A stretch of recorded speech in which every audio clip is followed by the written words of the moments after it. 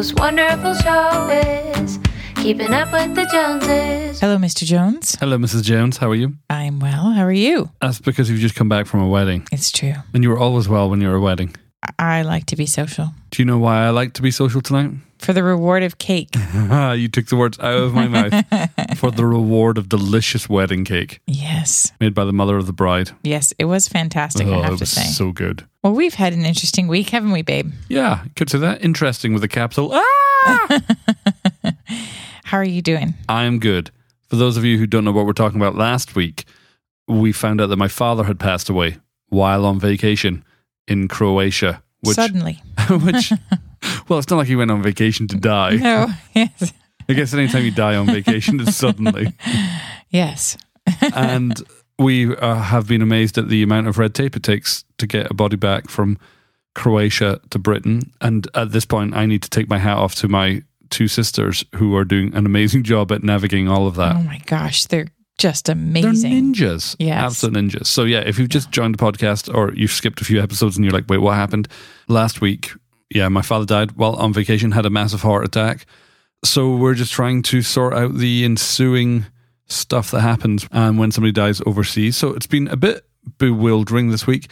It hasn't helped that all of us got sick. No, that did not help. All of us went down with some sort of stomach bug. The immediate effects of which would last for about 4 hours. Yeah. We'll go no further in that. But the overall feeling lasted about 24 hours. Yeah. So you got it, what, Monday? I did. I got it Monday. I'm wondering if the reason I got it was that MJ was actually sick on Thursday. Right. And we thought it was because of ice cream.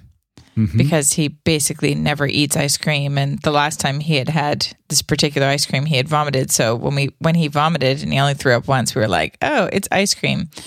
And there was some residue on my pillow that I just flipped over because we hadn't had time because the next day your dad died. Oh my gosh!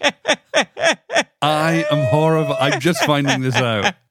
So you are horrible. I think that's how I got sick, maybe. I don't know. I don't know how long bugs live on. Sleeping in a petri dish. Yeah. No, I was sleeping in a petri dish. I was sleeping next to you. Yeah, you're kissing a petri dish.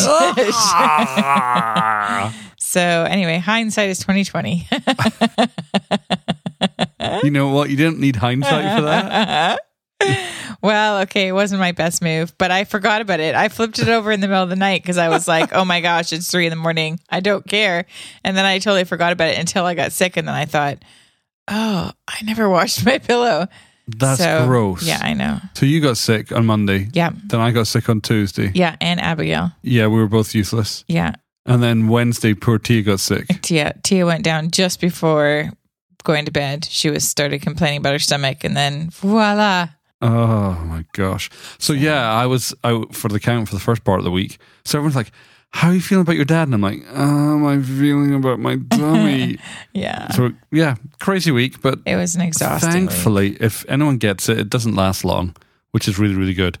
Yeah. In the middle of all of that, you decided to start painting the kitchen. I did.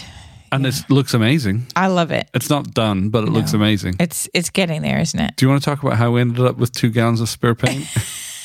Well, here's the thing. So for the guest room, for the bathroom, I had picked a color called Barely Teal, which was supposed to be a very light aqua type color. And to your credit, on the paint sample, it looks like a very light aqua. Barely teal. Barely teal. I mean, it looks like white with a tiny hint of maybe some sort of teal-esque color. Yes. But turns out inside of a very small bathroom with no windows, it looks very teal, not barely teal. Yep. And I had bought 2 gallons of it because I planned on doing it also in the guest bedroom, but we just felt this is just way too much. But you were going to do it on all 3 walls, and then you had another color for an accent wall. Yeah. But once we saw it, we were like, no to the max. Right.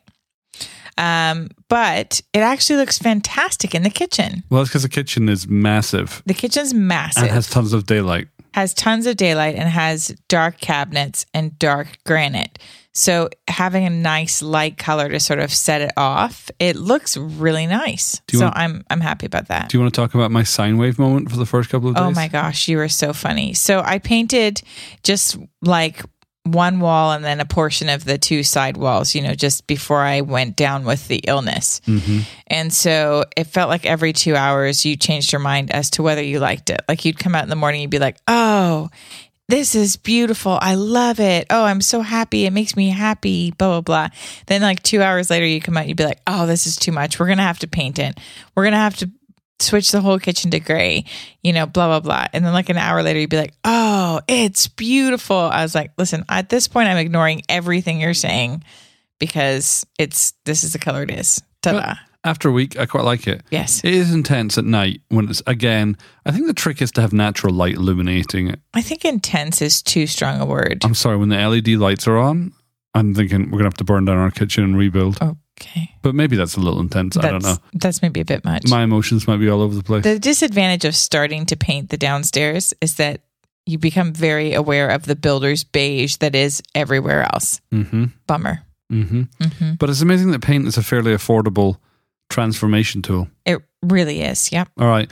Then Friday, our poor kids, if you guys can pray for anything, pray for our kids who I think are fine with Grandpa's passing because they see Grandpa once a year and maybe FaceTime with him once a month or so. Mm-hmm. But I think they're feeling the flux of us because basically for this, like just today I booked my flights to come home. So I haven't known when the funeral is or, when anything's happening. So they've been feeling our influxness and they've been feeling our busyness as our schedule is out of whack. And so they're... Yeah, and everything for them is changing, isn't it? Like we were going to be on vacation. Now we're not going to be on vacation. So everything for them is just feeling like they don't know where to put their foot down. Yeah. And poor Tia's birthday is coming up and there was a big chance I wasn't going to be here for it, which I think she was more upset about than anything else. Yeah. So we tried to do something fun. We tried to do a family day on Friday. We went off to Nashville Shores, which is a big water park. And then we took Tia for her early family lunch, which she loved at the Rainforest Cafe. Now, let's talk about the Rainforest Cafe for introverted parents who are a little bit maxed. Good idea, bad idea? Bad idea. I mean, I'm already really sensitive sensory-wise. And of course, there's a thunderstorm that happens every 15 minutes and, animals that are screeching and moving. And we were right beside the ape section. Yes. And then, of course, sitting next to a fish tank and MJ would loudly call out every color of fish that would, swim by every 2 minutes. And it just got to where it was like, I just need to get out of here. Mm-hmm. Yeah. But anyway, she was thrilled. She was thrilled. So we just managed ourselves and then eventually just sort of went, we've got to get out of here. You pay the bill. I'll take the kids out, Mm-hmm. So, but we made it. And there was no bloodshed, which was good. It was really good. Mm-hmm. Mm-hmm. And then today, that brings us up to today. We had Trent and Morgan's wedding. Yes. Congratulations, guys. It was great to marry you. So great. And oh my gosh, Morgan looks stunning. Mm-hmm. Just stunning. So yeah, it was a lovely wedding. I had no idea there was a massive mansion in the middle of East Nashville. No clue whatsoever. It's so pretty. Like I just thought the grounds were so pretty and I thought the venue was lovely. While we're in the season of sorting out funeral details from the other side of the world, we're kind of cheating at podcasts. Yeah, sorry about that. Yeah, what I mean by that is we're here talking to you, dear podcast listener, like we normally do on a normal week. And we love that. I put out last week something on social media about like, hey, sorry, we're kind of deviating from our normal format. We do want to get something out for you. And one of our listeners was so sweet saying, oh, honestly, you need to prioritize your family. Don't worry about the podcast. But we actually quite enjoy just pausing and out of the business of our week and recapping our week and just talking about what we've loved and reflecting on something God's done. It is an awful lot of work, but it is joy. And so we're trying to keep some semblance of normality and routine. The trouble is we're not going to do a real episode probably for the next couple of weeks. We'll probably do what we did last week and again what we're doing this week, which is chat, catch up, just try and actually connect with everybody. But then what we want to do is, because we don't have the bandwidth to record, edit and produce a normal episode, which takes a number of hours, what we're trying to do is include a message that we've spoken before that we absolutely love somewhere that we think would encourage you. And it's win-win. We get to sit down and be with you, albeit in a shorter manner. And also you get something that's hopefully encouraging to start your week off with. So AJ, what is this week's message about? This week's message is actually about Esther. Ooh. Yes. And I don't want to spoil it, but essentially we're talking about how God always wins. So I thought you were going to say I don't want to spoil it, but there's aliens in this one. Oh, well, there may be aliens. You won't know unless you listen. I don't remember any aliens, but it's possible. And so you spoke this at Emanate. Yes. Okay, well, before we play that message, just wanted to say thank you for all the love. I've really appreciated all the emails and Facebook posts and Instagram comments and you guys reaching out this week. We really, really appreciate it. And if you just started listening to our podcast, this is not our typical format. It's just the season that we're in right now. It's an easy balance while we are sorting out some more pressing things. We will be back to our regular programming post-funeral in a few weeks. But lastly, we just wanted to let you know that we have an 8-month school here in Franklin, Tennessee, that is called the School of Supernatural Life. And we have been seeing amazing transformation happen in the lives of our students for about 6 years now. Mm-hmm. So it's pretty exciting. The application deadline for the school is actually fast approaching. It's June 15th. Wow.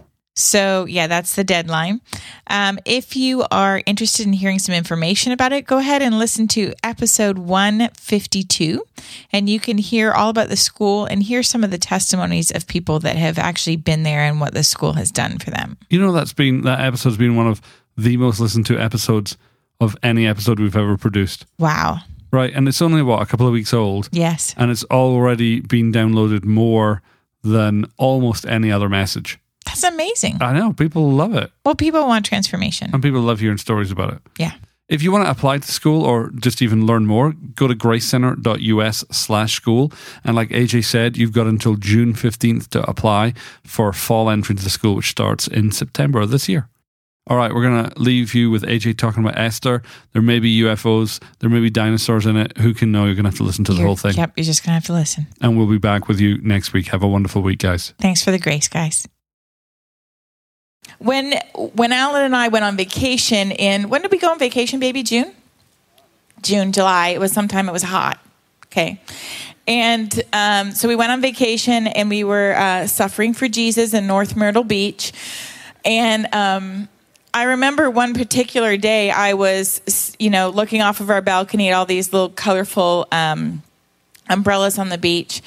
And the Lord just said to me, I want you to go and read Esther. And I was like, okay. I mean, I love the book of Esther anyway, so it's not like I'm going, no, God. It's not like Leviticus. Do you know what I'm saying? It's not hard reading. I'm like, okay, yeah, totally. Go read Esther. And so I read Esther, and the Lord was talking to me about a few things. And then the next day, I read Esther again, and then the Lord said, I want you to read Ruth. And I was like, oh, okay. So I read Ruth. And then the Lord started talking to me and saying, hey, do you notice any similarities here? And I honestly would have to say I never have before. But I started to go, oh my gosh, Lord, there's some major keys in these books about actually how you're asking us to live and walk before you. And so today's message is brought to you by 2 women in the Bible, Esther and Ruth. Now, gentlemen, it still applies to you. It's quite okay. You don't have to have any particular level of estrogen for this to actually work for you today. Okay? But these 2 women and their stories specifically are going to tell us some keys, actually, that hopefully help us walk into what God has for us. And I'm aware, even as I'm going to start talking about this stuff, that what I'm going to talk about isn't the popular message right now, especially with our age group. Do you like how I lumped me in with you? Yeah. Anyway, let's not go there. But it seems like it's almost cooler right now to be grumpy and disenfranchised with the church than to actually be a part of a church. Right? And while it may seem cooler and trendy, it isn't biblical. Sorry. So my message this evening may not be that popular, but actually, as I reflect on what our jobs are as pastors, it's to talk about stuff whether we like it or not, and whether it's popular or not, because otherwise I'm not doing my job. Right?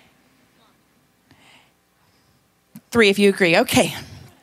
They're with me. So let's first talk a little bit about Esther. How many of you are like, I've never heard the story of Esther before. I have no idea what you're talking about. Okay. So Esther is a book in the Old Testament, somewhere near the beginning, just after Judges, I think. And now I'm going to be confused as to whether I'm confusing Ruth and Esther. I think I'm confusing, yes. So Ruth is just after Judges. Work with me on this. So in the story of Esther, Esther actually is a Jewish girl that is living under the kingship of a king named Xerxes. Actually, depending on what translation you use, there's another name that I can't pronounce. Do you know what I'm talking about? It starts with an A. It's like AH and then 48 letters after it. Or if you go with like the NIV, it's Xerxes. So I went with that. And Xerxes as a king is kind of driven by the wind. Do you understand that expression? He seems to be really concerned with what other people are thinking all the time and makes a lot of his decisions based on what his nobles will think of him. So he's definitely given to fear of man, definitely sort of makes his decisions in a different way maybe than we would prefer. Okay? And so at the beginning of the story of Esther, Xerxes is holding a party, essentially, and he asks his queen Vashti to come in and dance. She refuses to dance. And so he's like, what should I do about this? And he turns to these, basically young pups that are his, comrades and says, what should we do? And they're like, can't have a woman say no to you because then all the women in all the land will say no and horrible, kill her. And so basically he doesn't have her killed, but he has her removed, and she's removed as queen. Okay. And then they start looking for a new queen for Xerxes. So far, am I getting this right? Anybody have any confusion about what we're doing here? Okay. So they're looking for a new queen. So they say, bring all the beautiful virgins. It's funny how often this happens in scripture. Anyway, bring all the it's a different message for a different time. Bring all the beautiful virgins and have them prepared. And basically, they're all going to be brought in before the king. And afterwards, they're going to become one of his concubines. But during this process, he's going to pick one of them as queen. I don't think I'd want to sign up for that, right? But anyway, they all get brought in. And among them is Esther, or Hadassah. And so Esther gets brought in. And Esther right away has an enormous amount of favor on her life. So Haggai, who is one of the eunuchs that oversees these women before they go in to the king and oversees their preparations, he notices her and he gives her special treatment. He gives her the best sweets and he gives her the best maids and the best everything. Now, think about this for a second. What would cause him to notice her? Because what we know is they've gotten all the most beautiful girls in the land. So there's lots of beautiful women there. Have you ever noticed that people with a really great attitude stand out, regardless of whether they look like the most model-like person in the room? Right? There's something about an incredible attitude and personality that actually draws you to people even more than their looks do. So something causes this eunuch to actually show her favor. And so she spends 12 months preparing in a bunch of different oils and frankincense and myrrh and all the cool stuff, right? And then she's brought into the king, and it says basically right away he falls in love with her. He's just like, that's it. It's her. She's the one. Okay?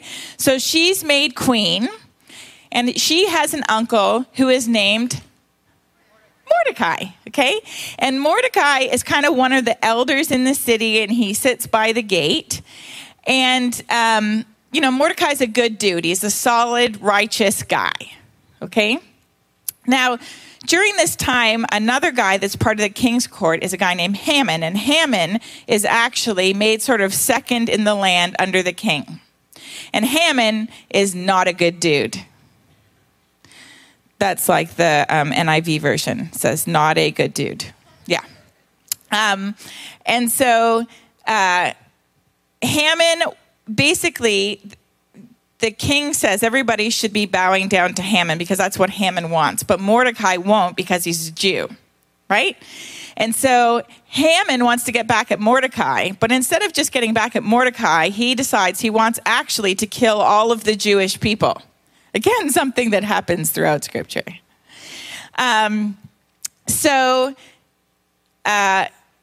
Anyway, he gets the king to sign off on killing all the Jews throughout the land on the 12th month. Now, this is like the first month, so they have several months to go, okay, before this is going to happen. But they send out word throughout all the land. It's like sealed with a signet ring. Hey, on this day, you're allowed to go and kill the Jewish people and take all their stuff. And they're not allowed to fight back. Okay? So, of course, Mordecai is just a little bit upset about this. And he rips his clothing and, it's the whole sackcloth and ashes. And, of course, all throughout the land, all the Jewish people are very, very upset. Are we all with me so far? Okay. And then what happens is Mordecai sends to Esther. Now, when all of this has happened and the decree has gone out and all that kind of stuff, Esther is now the woman in favor. But even if you were the woman in favor, she still couldn't go to the king without him summoning her. If she did, she could be killed unless he extended his scepter towards her. I mean, it was all just a very scary environment, okay? And keep in mind, this king is really sort of driven by the wind, okay? So Mordecai actually sends to her and says, hey, this is your time. You're going to have to do something about this.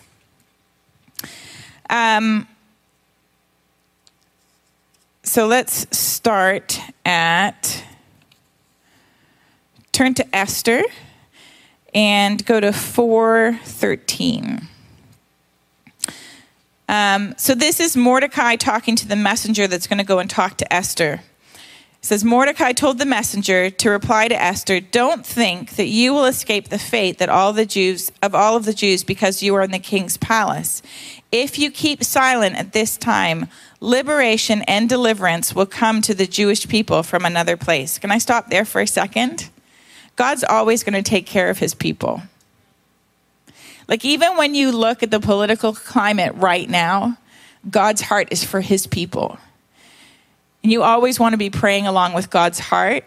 Do you understand what I'm saying? Because we're part of that group now, right? So he says, God will bring deliverance from another place, but you and your father's house will be destroyed. Who knows? And again, this is one of the most famous verses from the book of Esther. Who knows? Perhaps you have come into the kingdom for such a time as this. It's so funny because I think often in our lives, we don't realize that even the things that seem really difficult, God can weave together to get us to the right place for the right time for such a time as this. And often, I think if we knew what God was doing, most of the time we'd stop fighting him and start participating. Right? But we just think, this just seems so random. Listen, God always has a plan, right? For I know the plans I have for you, declares the Lord. That's not just the person next to you. That's you. God has a plan for you. I think sometimes it would be really wise to go, God, am I fighting your plan or am I participating in it? Because sometimes God's plan does seem a little bit scary and a little bit like it could be heading towards death. okay? Which it does for Esther at this moment, because basically Mordecai is saying, listen, you need to do this thing. You need to go into the king, even though he hasn't summoned you, and you need to reverse this. You're the only person who can do it, or your people get wiped out. And she knows in doing that, she's risking her life. But she actually chooses to honor and obey Mordecai. She honors his wisdom and she chooses to obey. So she says, okay, get everybody to fast and I'm going to do it. And they launch this little plan. I like a lot of things about this story. But one of the things I think that's like super encouraging, how many of you have ever been in the position where you know you're doing your very best, and for whatever reason, you know that people are orchestrating things in the background that are not for your good, right? And you're like, I'm being totally misunderstood here. That is not what just happened. And, you know, whatever, but you can't defend yourself, and there's no way to reverse what's going on, and you know that it's happening, and there's not a stinking thing you can do about it. Does anybody know what I'm talking about? Right? This is actually what's going on in the background in this story, because while she's trying to save her people, there's also something else going on. Haman is still trying to get Mordecai killed, right? Like first, not just wait for until the rest of them are killed. He wants him done now, right? So while the plan is afoot for Esther to bring some sort of relief to the situation, you have this other plan that's going on. So let me start at chapter 5, verse 9. It says, that day, Haman left full of joy and in good spirits. He goes for 2 dinners with Esther and the king. Okay, now he has no idea why he's being invited to these dinners. He just thinks it's because he's cool and everybody likes him. He's going to find out something different soon. But at the moment, he thinks he's winning, right?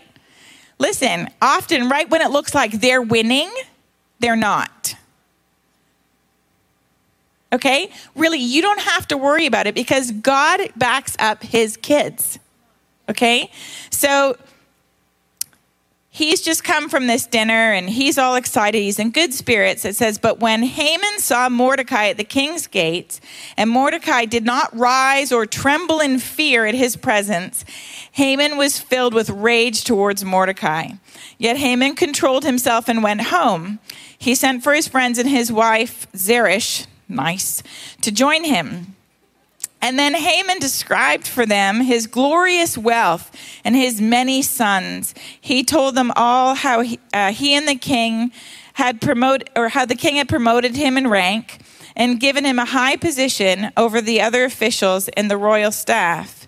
What's more, Haman added, Queen Esther invited no one but me to join the king at the banquet that she had prepared for him. I am invited again tomorrow to join her with the king. Still, none of this satisfies me since I see Mordecai the Jew sitting in the king's gates all the time. He might have some unresolved issues. So basically, his wife and his friends advise him to build a 75-foot gallows and ask the king the next day to hang Mordecai. Now, it seems like, guys, Mordecai's going to win. He is going to win. It seems like Haman's going to win, doesn't it? Right? It's like, but he's got all this favor, and the king listens to him, and oh, but God. I love the but gods.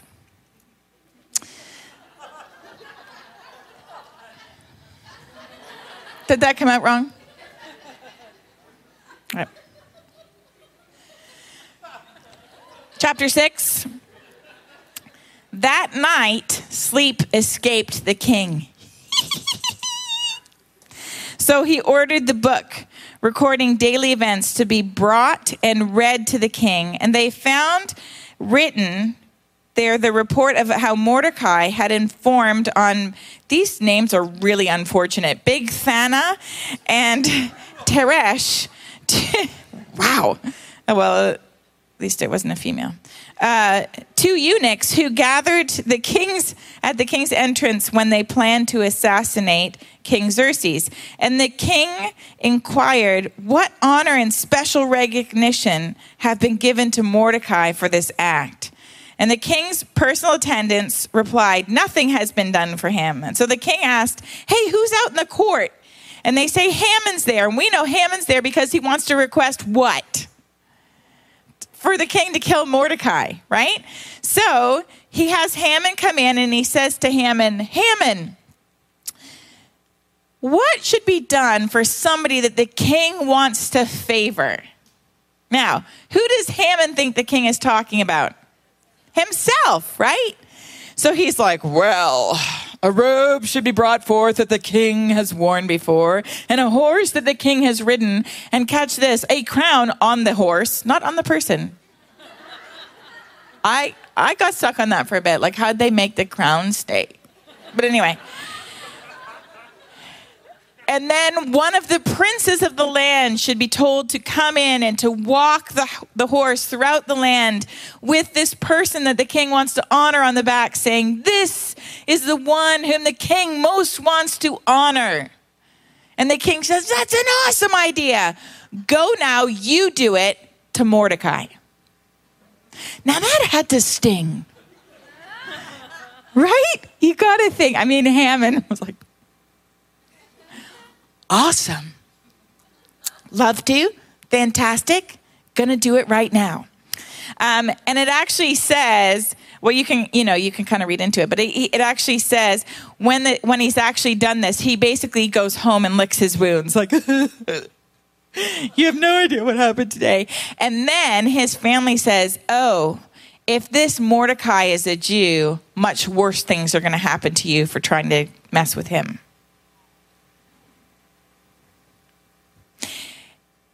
And it's true. So the next day he goes back and everybody knows what happens. Esther says to the king, he asks again, I'll give you up to half my kingdom. What is it that you want? Why are we having these dinners? And she says, there's a plot against my people. They're trying to kill them all. They're trying to destroy them. He says, this is horrible. Who has done this? And she says, it's him. It's Haman. And then he leaves because he's so mad. The king leaves and Mordecai starts begging the queen, oh, please, please. And he's like basically hanging off her, begging her to spare his life. When Xerxes comes back in, he says, now you're going to molest the queen, and has him hung on his own gallows. Has Haman hung on his own gallows. Did I say Mordecai again? Darn. So what I think is even interesting just about that little bit is Haman wasn't actually molesting the queen. He was begging for his life. But his actions were misunderstood, just like he had maligned the actions of Mordecai. So he's actually reaping what he's sown. But it earns him death because that's what makes the king go, that's it, kill him. Interesting. Here's the things that we learn from Esther. I think the two keys to her actually saving her people are that she honored and obeyed Mordecai. That went down like a rat sandwich. She honored Mordecai. Mordecai said, you need to go and you need to stand up for your people. And who knows, maybe you're here for such a time as this. Mordecai knows what he's asking of her. She's risking her life. But she chooses to honor and she chooses to obey Mordecai. And that is what actually frees her people, because the king reverses the order. In fact, he even goes one better. He says they're allowed to attack those that try and attack them and take all of their stuff too. He sends out something saying, raise arms and be ready. And if they try and come for you, kill them and take all theirs. I mean, he's.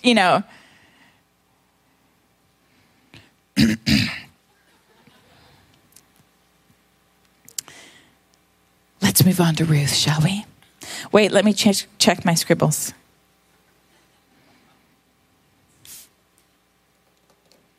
yeah, to go back to Haman for just a second and his little plots.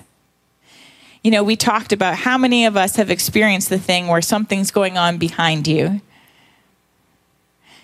and there's nothing you can do about it except for ask God to intervene. How many of you have ever had that scenario going on, right? It's a total bummer. And you kind of you wish you could broadcast something, you know, no, I didn't do it. I misunderstood. I'm glorious, you know.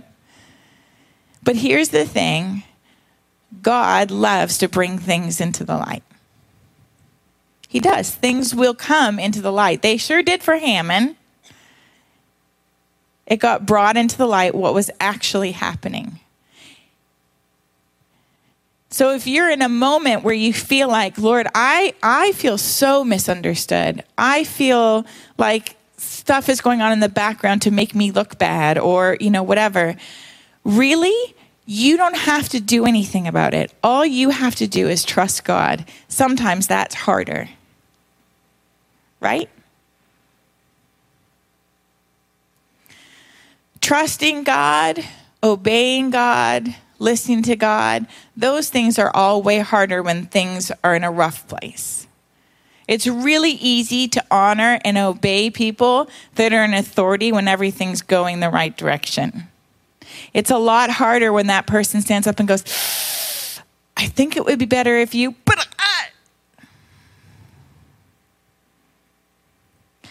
I've had lots of those moments in my life. Because I can honestly say that I've chosen to walk underneath godly authority for 22 years at this point. Now, before that, I would probably more accurately say I fought against authority and I would talk about them behind their backs. And even if I didn't say anything out loud in my heart, I would grumble against them. But about 22 years ago, I decided to start trusting the people that God had put in my life to love me back to life. And at that time, it was John and Carol. And there were tons of moments where they were saying, that thing there, God wants that thing there. And I'm like, or actually, I think maybe you need to sit aside for a season and do this. And I'd be like, bye. But every single time that I chose to honor, God actually brought the fruit out that he wanted. And there were a couple of times when I chose not to honor right away, and then you just end up in a stalemate until you do choose to honor. I know it's a bit of a plot killer. I told you the thing that happens at the end before it happens, but that's just what happens. We don't get a reward for listening to authority when they're only saying exactly what we want to do. It's great when they are saying exactly what we're going to do. That's awesome, right? But sometimes they're going to go, and we're going to go, okay. God always honors us as we honor. He really does. Even when it doesn't make sense to us at the moment. So let's look at Ruth for a second. I regret to inform you that are not enjoying this message that Ruth essentially has the exact same keys to favor in her life. See, they're leaving already. It's really sad. No, I'm just kidding. I'm sorry. Just kidding. Potty break. I understand. Essentially, it's honor and obedience, right? So Ruth was basically known for her attitude, her great attitude. But for the story of Ruth ends up, I can't pronounce any of these people's names. It's like Mahlon and Kilian are the sons, and then it's Mimelech or that guy, okay, is the dad. Anyway, the emo guy marries Naomi, and there's a famine, and so they go to Moab. And they have 2 sons, and their sons marry Moabite women.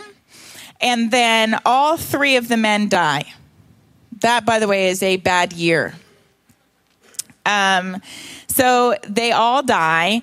And Naomi decides that she's going to return to her people. She's going to return to Judah.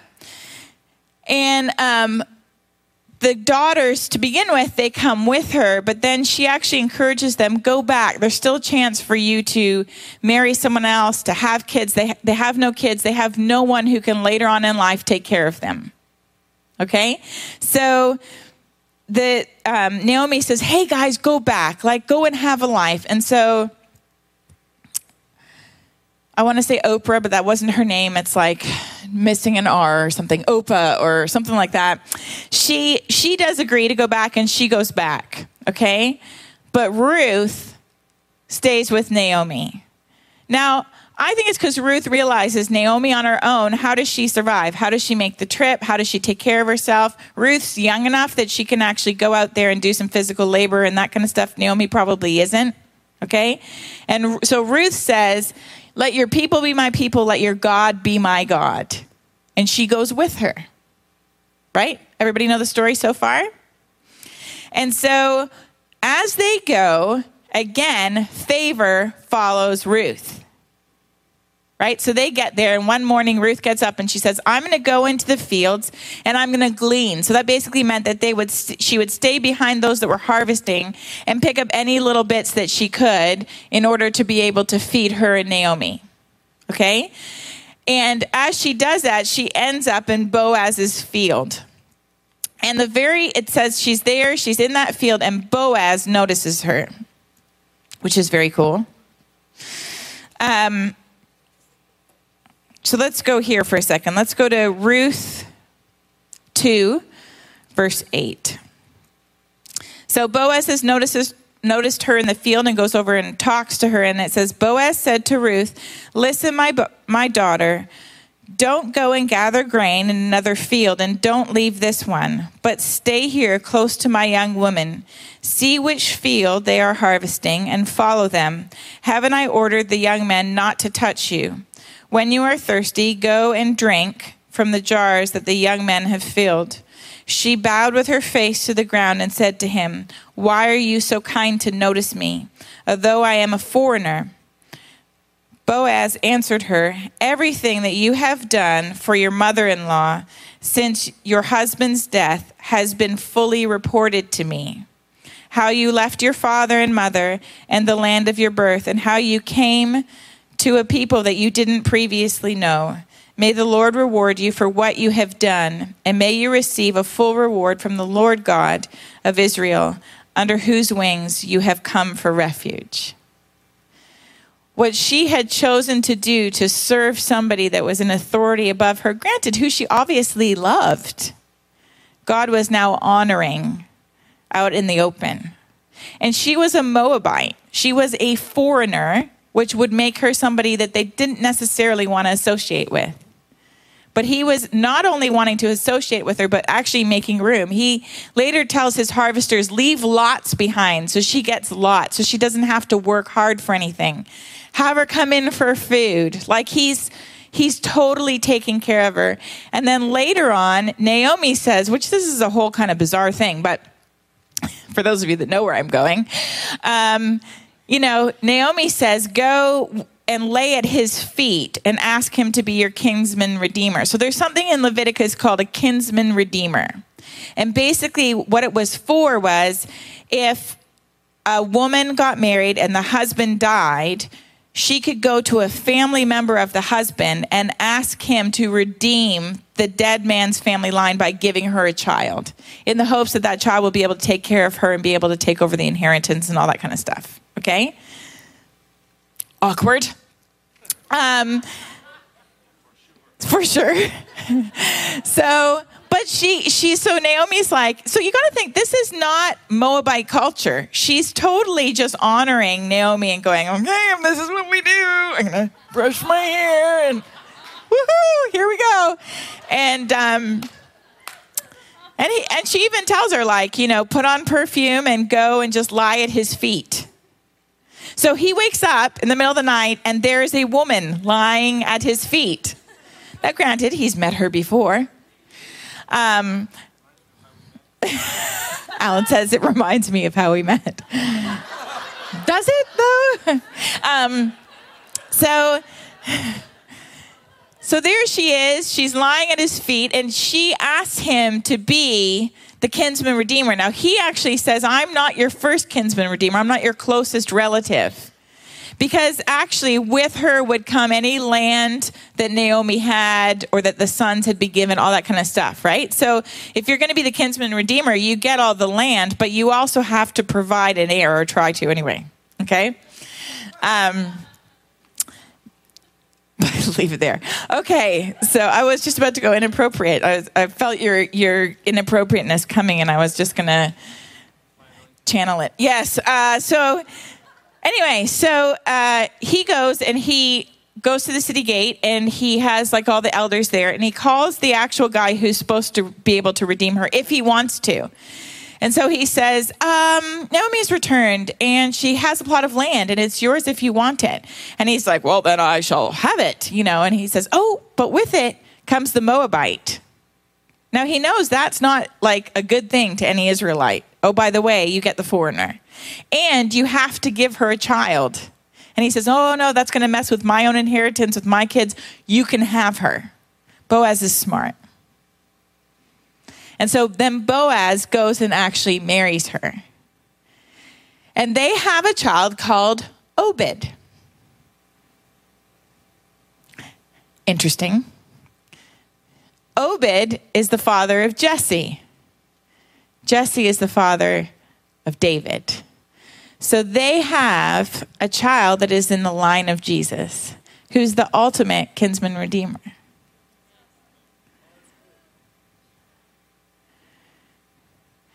Again, it's out of Ruth choosing to honor and choosing to obey, even when she didn't understand the customs and it seemed really awkward,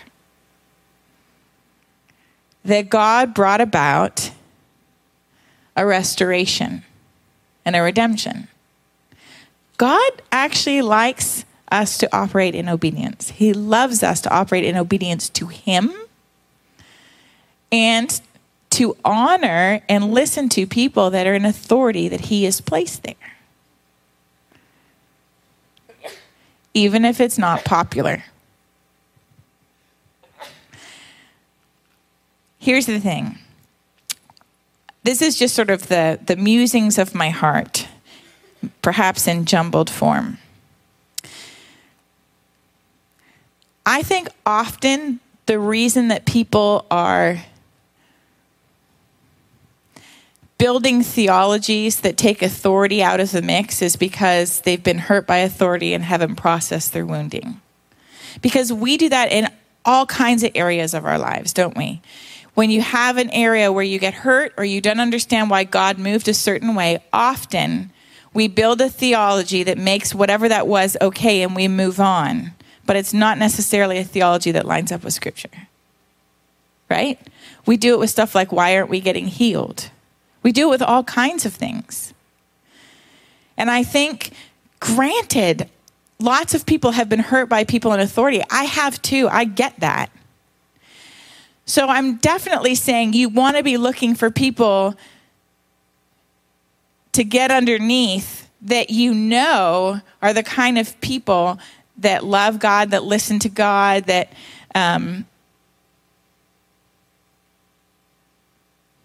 are going to love you well, are not just like in it to say, hey, stack chairs. Because I've met leaders like that too. But I'll tell you something, even honoring those leaders, God will honor you. I have been in situations, and I'll leave names out, but I've been in situations where I've had people in authority over me for a season that I would say, honestly, were spiritually abusive. And in the midst of those seasons, I'm not saying I enjoyed them. I didn't. And I felt misunderstood and I felt maligned. And I was like, I want to give up. But every single one of those situations, and there was a couple, the Lord brought the truth out eventually. Every single one. And every single one, I was so glad in the end that I had chosen to just honor and believe that God was somehow going to do something. And it was a big death process. But honestly, I learned a lot. I also learned a lot about the kind of stuff I don't want to do to other people.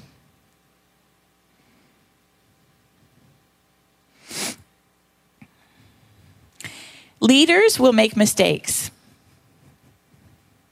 Yep. We will. We have. I know that we hurt people. I hope that we're really fast to apologize when we know. I mean, that's the best I can do is go, I'm so sorry. Can we process this together? Does that make sense? There's not perfect people out there that aren't going to hurt you. But I absolutely know God will honor you as you honor those that he's placed above you.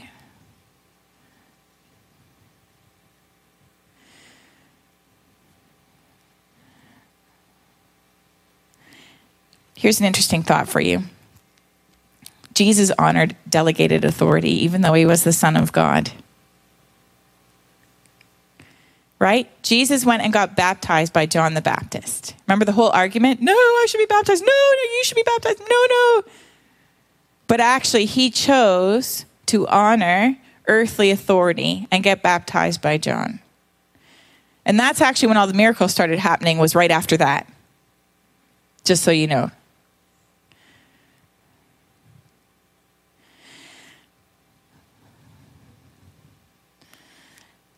Here's the thing. I really think that obedience and honor, and I don't know if obedience is exactly the word I want to use there, but let's maybe more focus on honor, releases you into your destiny. Because that's what causes you to walk in favor, and favor releases you into destiny. One of the things that makes me the most concerned when I see people not walking under authority isn't part of it is the whole you're not under a covering. Who's protecting you? You're wide open, folks. But it's not just that. It's you're short-circuiting your destiny. Because unless you're walking underneath authority, you're not going to have access to your destiny. And what if your destiny is not just about you, but it's about your kids or your grandkid who's going to be a king? Or what if your destiny is about a nation? What if the test that God's asking you to pass now is actually a lot more important than you think it is?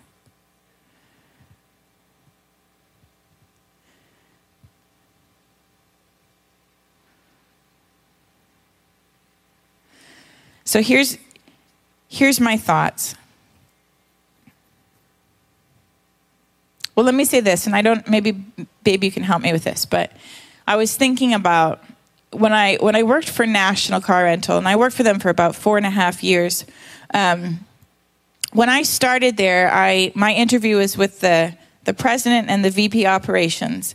And when I sat down with them the first time, they said, what do you want to do? And I said, I want to be in full-time ministry, and I believe the Lord's told me I'll be in it in 5 years. So until then, you have 150%.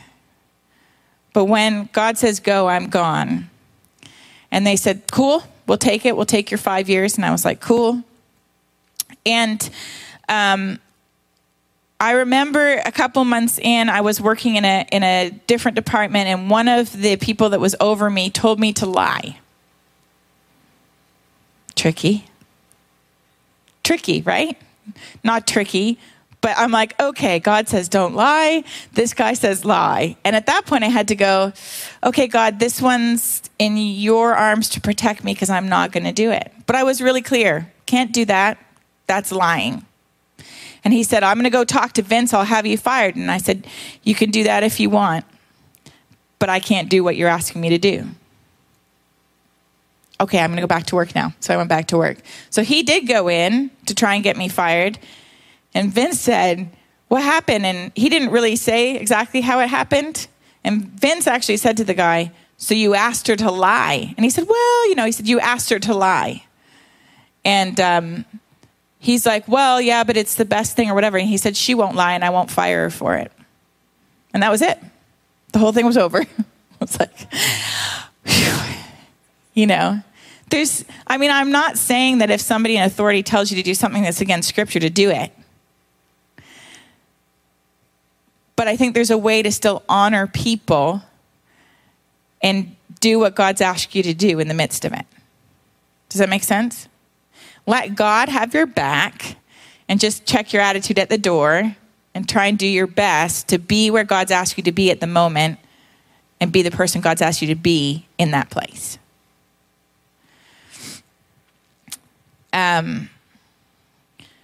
So here's my thought for you. I actually thought it would be fun to take a minute to ask the Lord, God, who have you asked me to be under authority with? Like who have you placed in my life to speak into my life and to call me to life? And I would say, write it down on your phone. I'll tell you why.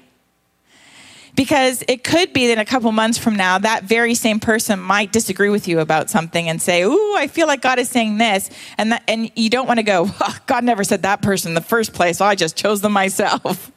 Do you know what? I mean, come on. We want to do stuff like that, don't we? Just me.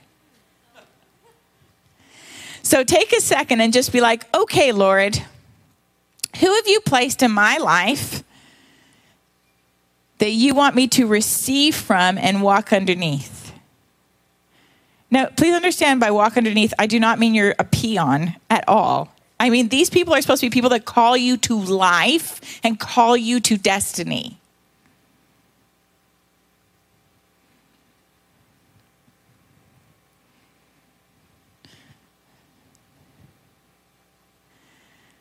So if you have your phone or something you can write it in, go ahead and just write down whoever that is. For some of you, it might be your parents. For some of you, you might have 3 or 4 different people. It's my parents, and then it's this person, and it's that person. Or you can say, Lord, I have no idea. Could you bring these people in my life because I want to walk under authority?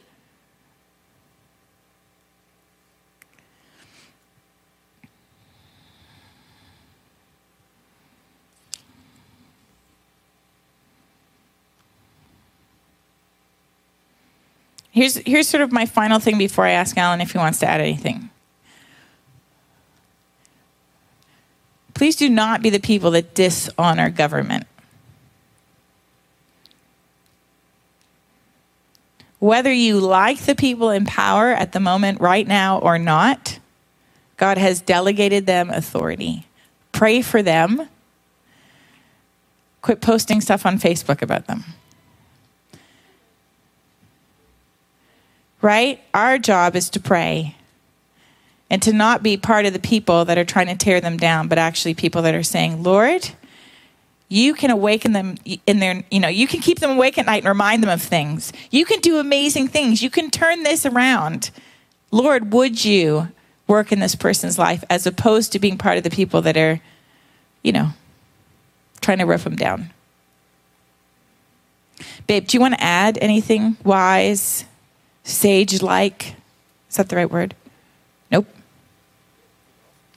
Shanks. Let's do this. So why don't we stand?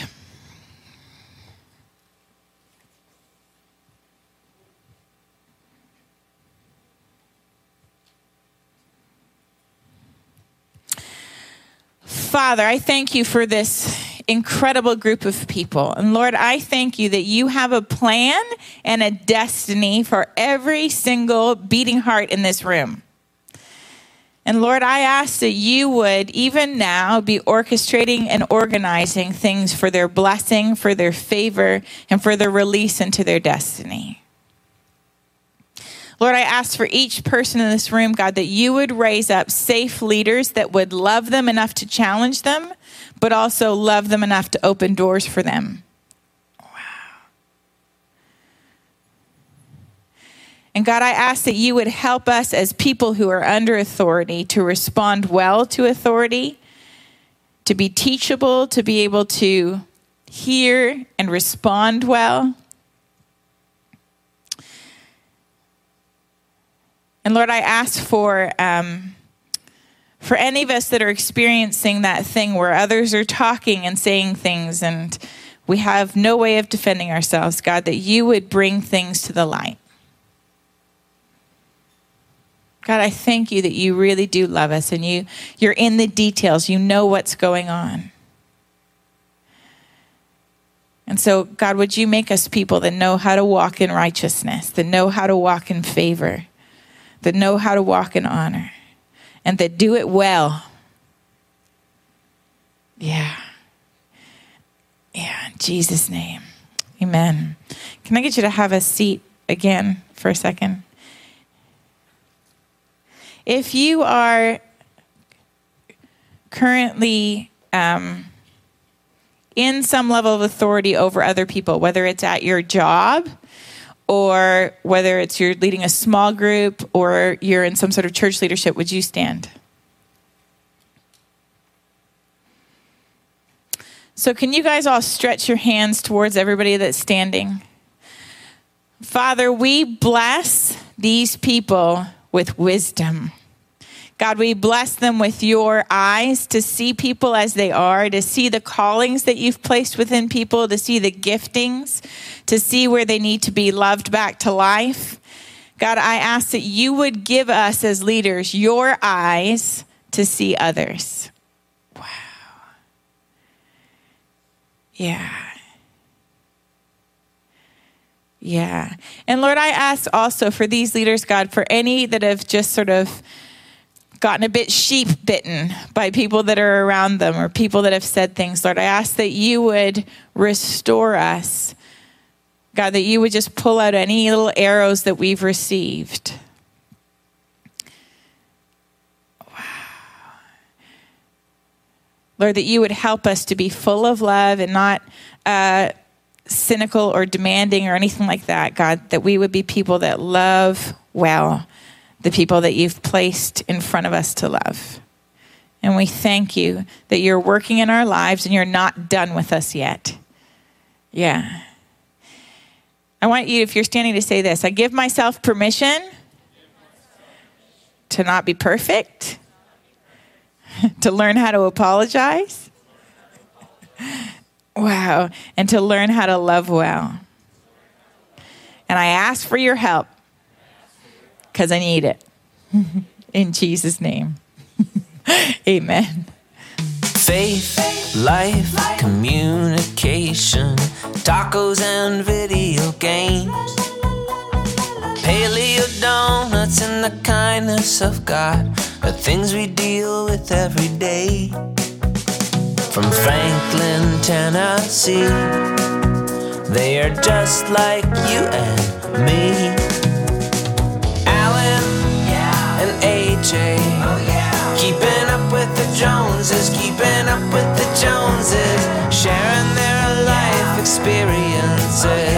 Keeping up with the Joneses, keeping up with the Joneses. They talk about faith in God and everything under the sun.